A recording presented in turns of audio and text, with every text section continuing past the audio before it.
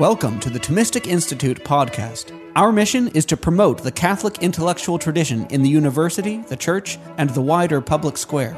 The lectures on this podcast are organized by university students at Thomistic Institute chapters around the world. To learn more and to attend these events, visit us at ThomisticInstitute.org. Our next speaker, Dr. John Grabowski, is Ordinary Professor of Moral Theology at Catholic University of America, on whose faculty he has served since 1991. He served 2 terms as a theological advisor to the United States Catholic Bishops' Committee on Laity, Marriage, Family, and Youth, and was appointed by Pope Francis in 2015, I think, to serve as an expert at the Synod of Bishops on the family. He has a wonderful growing family himself, and he's been a wonderful colleague as well. Please join me in welcoming Dr. Grabowski.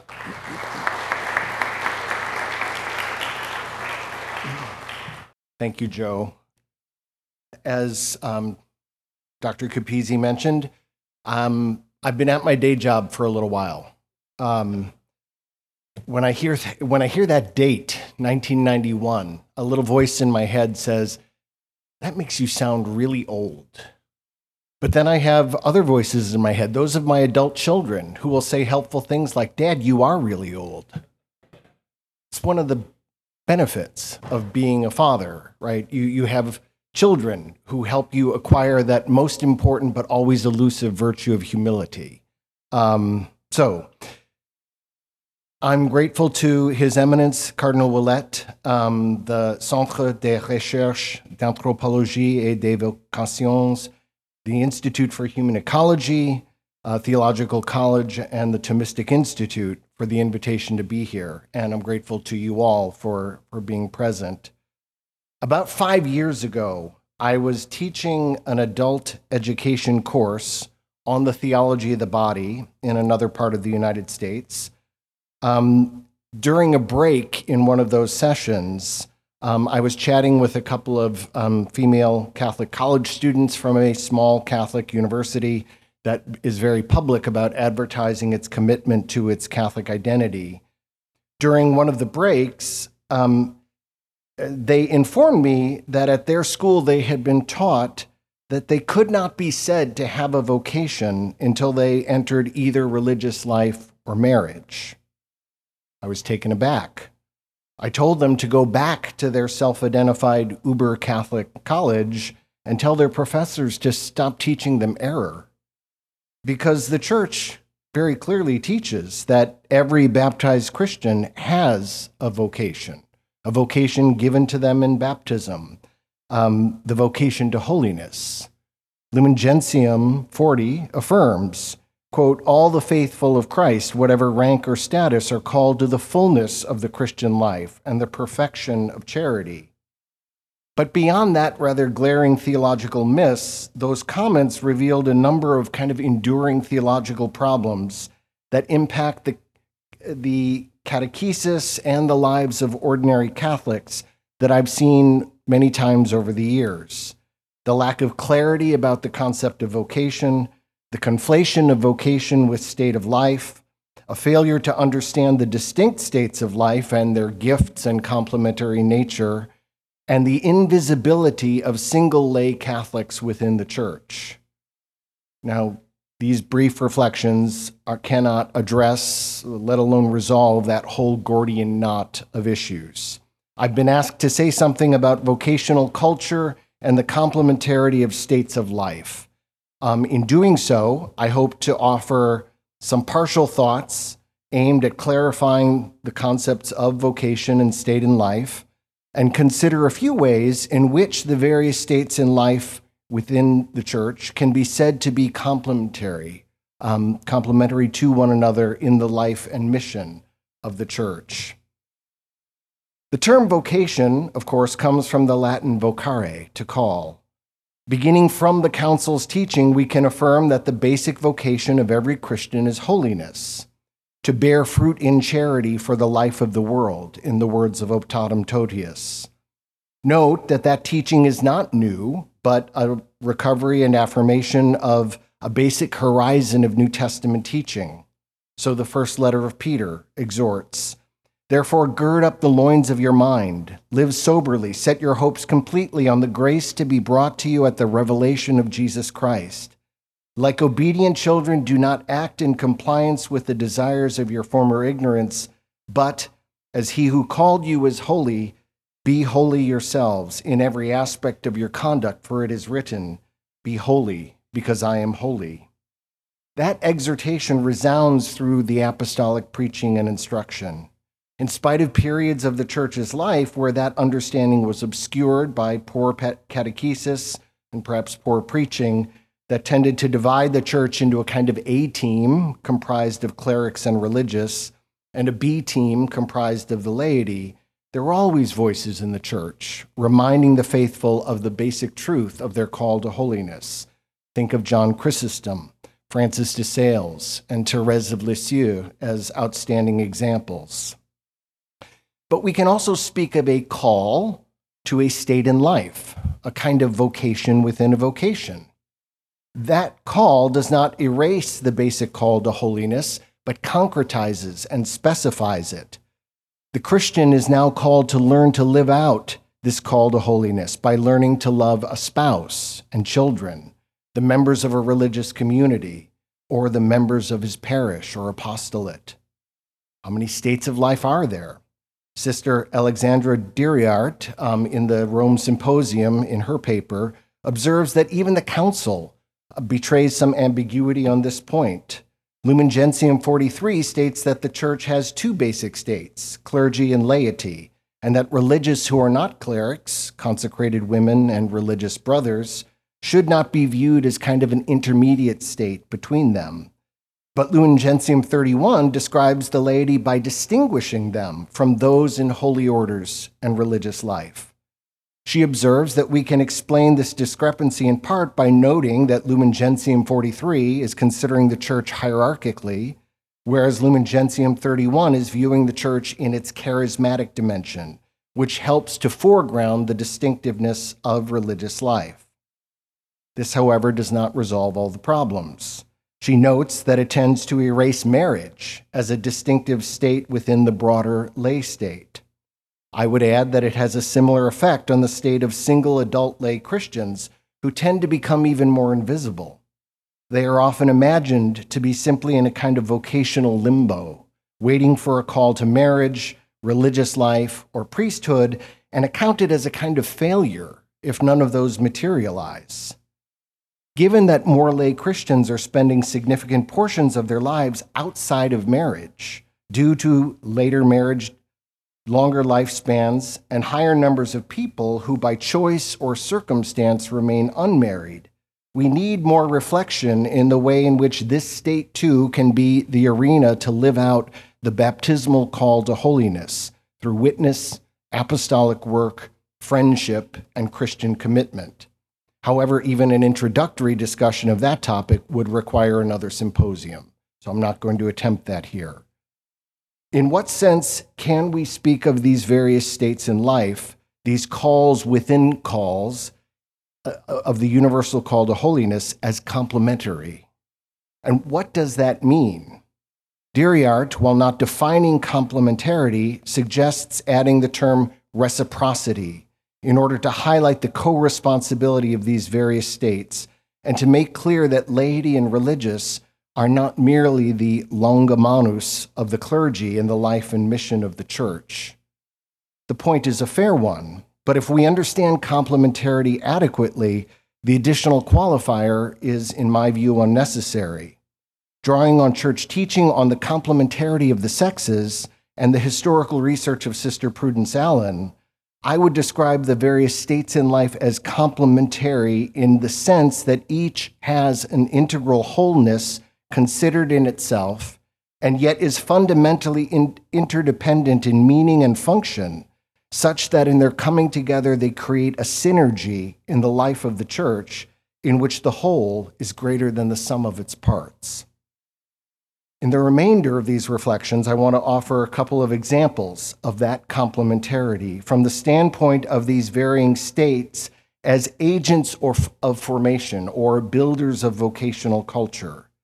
Given my own focus in my teaching and research, It will focus primarily on the family as a particular instantiation of the lay state, and through its reciprocity with the other states in life, clergy and religious as well. In his paper on Christian initiation and forming for specific vocations, also at the Rome Symposium, Father Eduard Ade points to the interconnection between the health of families and vocations to the priesthood and religious life. He cites John Paul II's apostolic exhortation, Ecclesia in Africa, quote, "Where marriage and the family are in crisis, the vocations to priesthood and the vocation to religious life are also in crisis. Where they are healthy, the other vocations are also holding up." This observation concerning the church in Africa obtains equally around other parts of the globe. Where the family has been most ravaged by the industrial, sexual, and technological revolutions, religious and priestly vocations have waned, and the sexual abuse crisis has hit the hardest. Ade notes that in recent years, many national bishops' conferences have sought to address gaps in the human formation of candidates for priesthood through starting junior seminaries, and religious institutes have sought to do the same through pre-postulancies. While such measures might help in the short term, they are not a complete answer in the longer term to the problem posed by the fragmentation of the family. Addressing the urgent need for more well-formed candidates for the priesthood and religious life requires a renewal of the family. And that renewal requires the engagement of the other states in life, not just through mutual witness, but as agents of formation. But before we can think about that, we can think about ways in which clergy and religious help to form the family, we must acknowledge their fundamental dependence upon it. The family is the first and most important school of formation in a person's life. Augustine notes that the bonum proles is not just the begetting of children, but the task of forming them humanly and in the faith implanted in them through the regenerating waters of baptism. For him and for other fathers, such as John Chrysostom, the Christian family is meant to function as an ecclesia domestica, in which the faith is both lived and passed on. John Paul II unpacks this patristic insight by referring to the threefold munus conferred through baptism. In Familiaris Consortio 50, he writes, "The Christian family also builds up the kingdom of God in history through the everyday realities that concern and distinguish its state in life. It is thus in the love between husband and wife and between the members of the family, a love lived out in all its extraordinary riches of values and demands, totality, oneness, fidelity, and fruitfulness, that the Christian family's participation in the prophetic, priestly, and kingly mission of Jesus Christ and of his church finds expression and realization. The baptismal priesthood of husband and wife, enlivened by their nuptial consecration in marriage, which joins them as one flesh, enables them to be the first formators of future priests and religious born to them, as well as a seedbed for future vibrant Christian marriages. In this work of human and Christian formation, both men and women make irreplaceable contributions. Pope Francis states in Amoris Laetitia, "Every child has the right to receive love from a mother and father. Both are necessary for a child's integral and harmonious development. Each of the spouses contributes in a distinct way to the upbringing of a child. Respecting a child's dignity means affirming his or her need and natural right to have a mother and a father. Husband and wife, father and mother, both cooperate with the love of God, the Creator, and are, in a certain sense, his interpreters. They show their children the maternal and paternal face of the Lord. Yet the contributions of men and women are also distinct. From the love and care provided by their mother, to whom their lives are entrusted even within the womb, children derive much of their security. John Paul II notes that men are outside the bonds formed by their spouses and their children during pregnancy, childbirth, and infancy. And in some sense, men have to learn their fatherhood from their wives. But fathers, too, make irreplaceable contributions. This certainly includes, as Pope Francis notes, helping children discover the limits of life, the challenges of the wider world, and the value of work. But beyond this, fathers have a unique role in teaching and handing on the faith. Both the Old and New Testaments use the term father and teacher interchangeably in different contexts. Ancient Israel actually developed specific rituals to habituate men to this teaching role. St. Augustine compared the teaching role of the father in the Christian family to that of the bishop in his local church. Even modern social scientific studies highlight the unique contribution made by men passing on the faith to their children. One study found that, to summarize, that if a father attends church with his children, irrespective of the religious observance of the mother or the family, those children are 10 times more likely to attend church as adults. There's something powerful about the witness of a father practicing the faith. These unique contributions to the human and Christian formation of their children lay the foundation for the growth and exercise of spiritual motherhood and fatherhood by the future religious or priest. Conversely, consecrated persons, both active and contemplative, and clergy have a key role to play in the ongoing formation of Christian families in order to fulfill their mission as domestic churches, both within their own life and in their ad extra mission to the world. It is for this reason that Pope Francis calls for better formation of those who have or will have this formative role: seminarians, priests, consecrated religious, and those who collaborate with them in the ministry of catechesis. They are the key formators of the family through sacramental ministry, preaching, pastoral accompaniment, teaching, and witness. The goal of this improved formation is to empower families to be who they are as the nearest hospital for their members, to use Pope Francis's phrase from Amoris Laetitia, and those who encounter them through their lived prayer, service, and witness.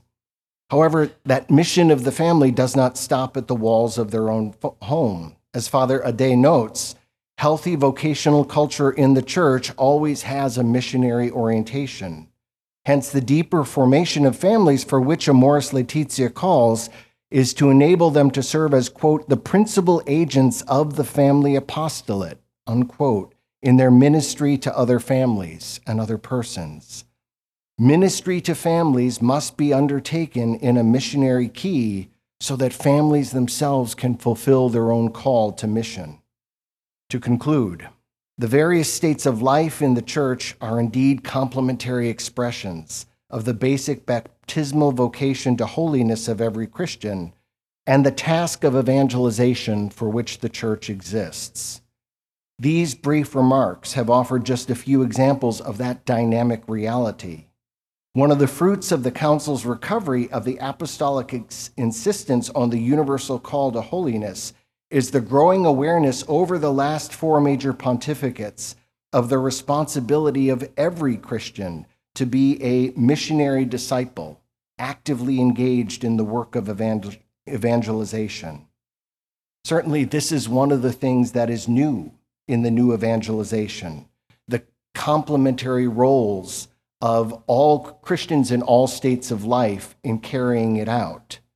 Having met the one who has, in the words of Pope Benedict XVI, given their lives a definitive direction, the disciple, whether lay, cleric, or religious, seeks to invite others to that life-changing encounter, and that witness is most powerful and most fruitful when given together. Thank you.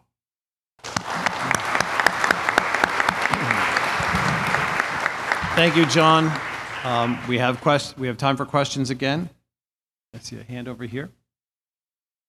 Thank you very much, Dr. Grabowski. I'm Monsignor Andrew Baker from Mount St. Mary's Seminary. You so rightly pointed out that parents are the first seminary formators. If you were to advise parents today, what would be maybe your top 3 things or virtues that would most help a young man in his development to say yes to a vocation to the priesthood? I guess that's a great question, so thank you. Before I would think about or recommend specific virtues, I think I would point to specific practices, right? Because practices are that's what forms us in the virtues. So families need regular practices. And obviously, one of the keys there is prayer, developing a life of family prayer from which children can begin to develop their own lives of prayer and the habit of not just speaking to the Lord, but listening. And parents can both model and teach their children how to do that, how to engage in meditative prayer, going to the Lord, listening for the Lord's voice in Scripture and in the liturgy, in all the opportunities that we have. So developing a regular life of prayer, developing habits of family service, right, where children learn that it's not all about them, right, and it's about serving one another, serving their families. And again, hopefully parents are not just preaching, but leading by example in this regard, right? So I guess I would encourage families to think about those habits. And then perhaps more practical, but not to be overlooked.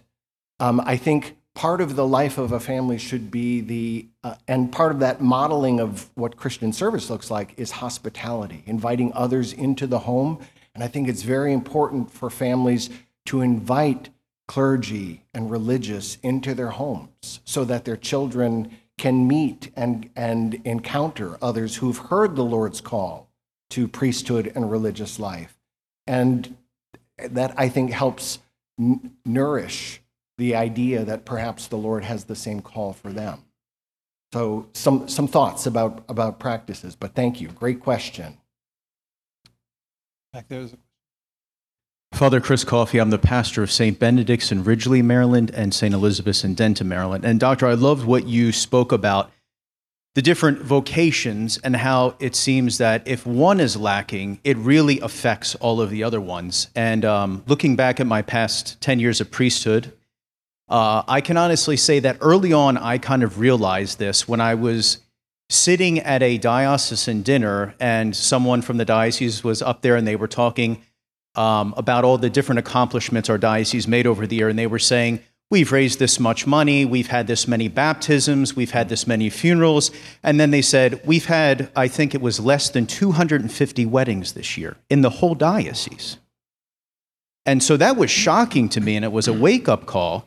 But it also made me think about my own priesthood in 10 years. I mean, I've been in parishes that are huge mega parishes that have 3,000-4,000 families, and I've performed less than 25 weddings in my 10 years of priesthood. Mm-hmm.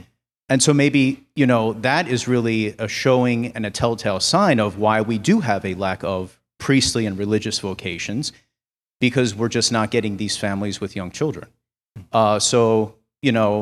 I think one of the great things is really starting young adult groups, because it allows Catholic young adults to meet.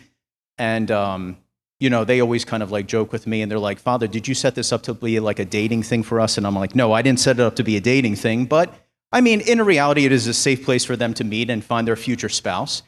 But what are some fundamental kind of concepts that you would maybe think that would be good for the parish to get these young families and young adults involved? Ooh, great question. Just so your last point there, I guess all of you who are ordained, somewhere in your job description is yenta-ing, right? Because you have to have certain undercover matchmaking skills at your disposal.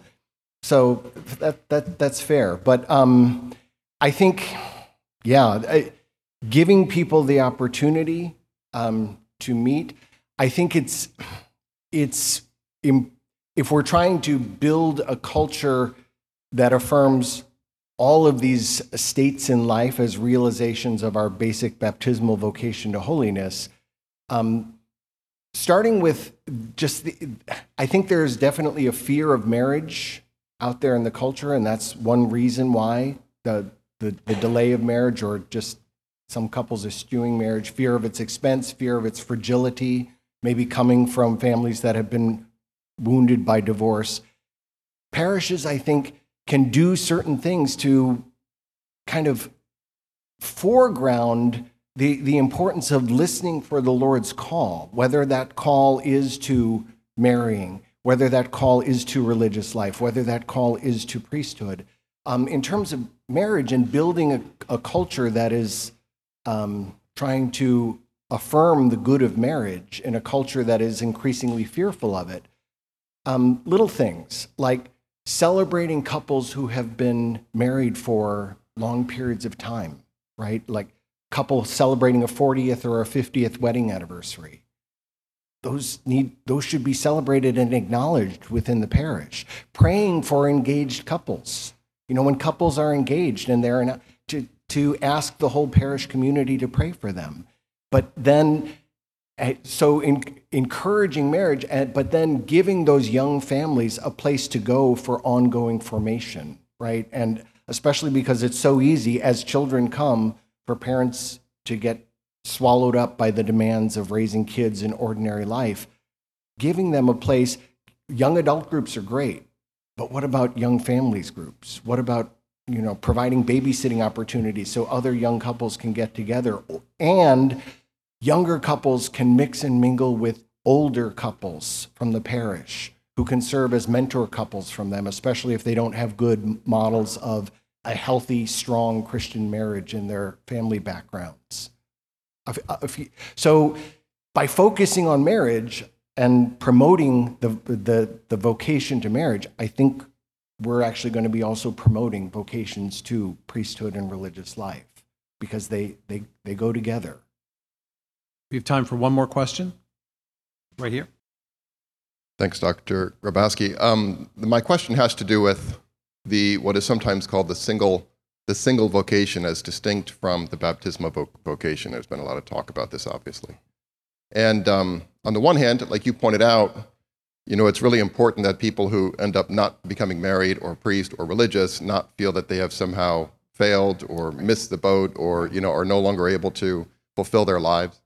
And that's a really important thing to keep in mind. On the other hand, if we somehow distinguish it from baptism itself, that is to say, what is different from saying I am called to single life and I am baptized and called to be a saint, then first of all, there's nothing in our tradition about that, of some kind of distinct vocation, There's a concern that, people do get married later, they enter seminary later, they enter religious life later. So there's a concern as if too early I say, well, I am now single, this is my vocation. Well, actually, they won't hear the call when they're called. And I think that the whole question of, there is a kind of an objective, I think, there's something great, objectively greater about one of these vocations that has been designated by God through the church to produce life, right? And married life, priesthood, religious life, to be, commissioned by the church to bring life to others, right? And so obviously that's not subjectively better if somebody's not called to one of those further specifications of their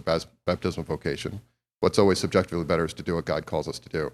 So I guess it's a challenge. You pointed out a really important thing to be aware of, but at the same time, there's another side to this, and it can confuse people. You walk in, what do you? I'm called to be a single, and that's a challenge. I think there's some issues that need to be sort of teased out in that. Right. No, that is a wonderful point, Father Carter. Thank you. And I think it's a delicate balancing act, because we want to affirm theologically that in God's providence, there's no such thing as a failed life, as someone who, as you said, missed the bus as a Christian, right? Because God can and does work through a person in any state of life, including someone who's single but open to being called to one of those. And I do think I deliberately did not use the language of a vocation to single life, because I think that's something we really need to think about. What separates someone who is single and hence in principle open to a further call to religious life, priesthood, marriage, is they have not committed themselves in the form of a definitive self-gift as in one of those other states. So that's a difference, and we need to acknowledge that and recognize that. But does that mean that they are incapable of self-giving as Christians and living out their call to holiness through friendship, community, being active in an apostolate? Well, no, certainly not. So we're trying to balance goods here, but I do think that this requires both theological attentiveness and pastoral attentiveness. We need to think through this issue more fully, but we need to not make those people invisible or an afterthought in the way we think about the life of the church.